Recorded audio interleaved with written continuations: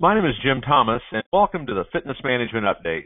Our topic today are 3 rules for gym success. And whether you're a gym owner, you're a salesperson, you're a personal trainer, really any capacity with which you serve, these rules are going to apply. And number 1 on our list is you must show up. I mean, you got to be there. And you got to be there physically, you got to be there, mentally, you got to be there emotionally. You show up and you're ready to go. Rule number 1. Number 2 is consistency.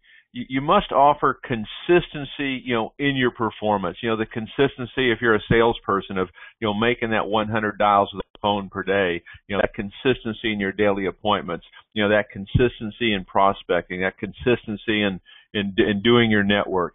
The great rule to follow here is that if you don't do it, that's the one time that we can guarantee your result. So you want to be consistent in your performance. And even as a manager, if you're managing, if you're owning a facility, consistent in how you handle and treat others and how you manage your business, and consistency in really managing that system.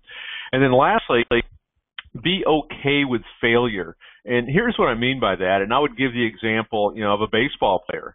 A baseball player for his career, if he were to hit 300, what that means is he made an out 7 out of 10 times.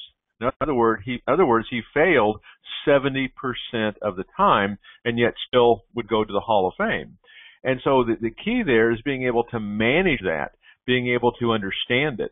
And one of the things that we suggest you do, whether it be with, say you're not having success on an outbound call, you're not having success in the sale, you're not having success with prospecting, sit down and take a look at it, okay, and really analyze, what's working, what's not working.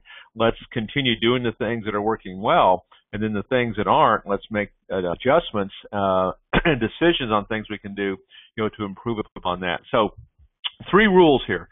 Show up, be ready to go.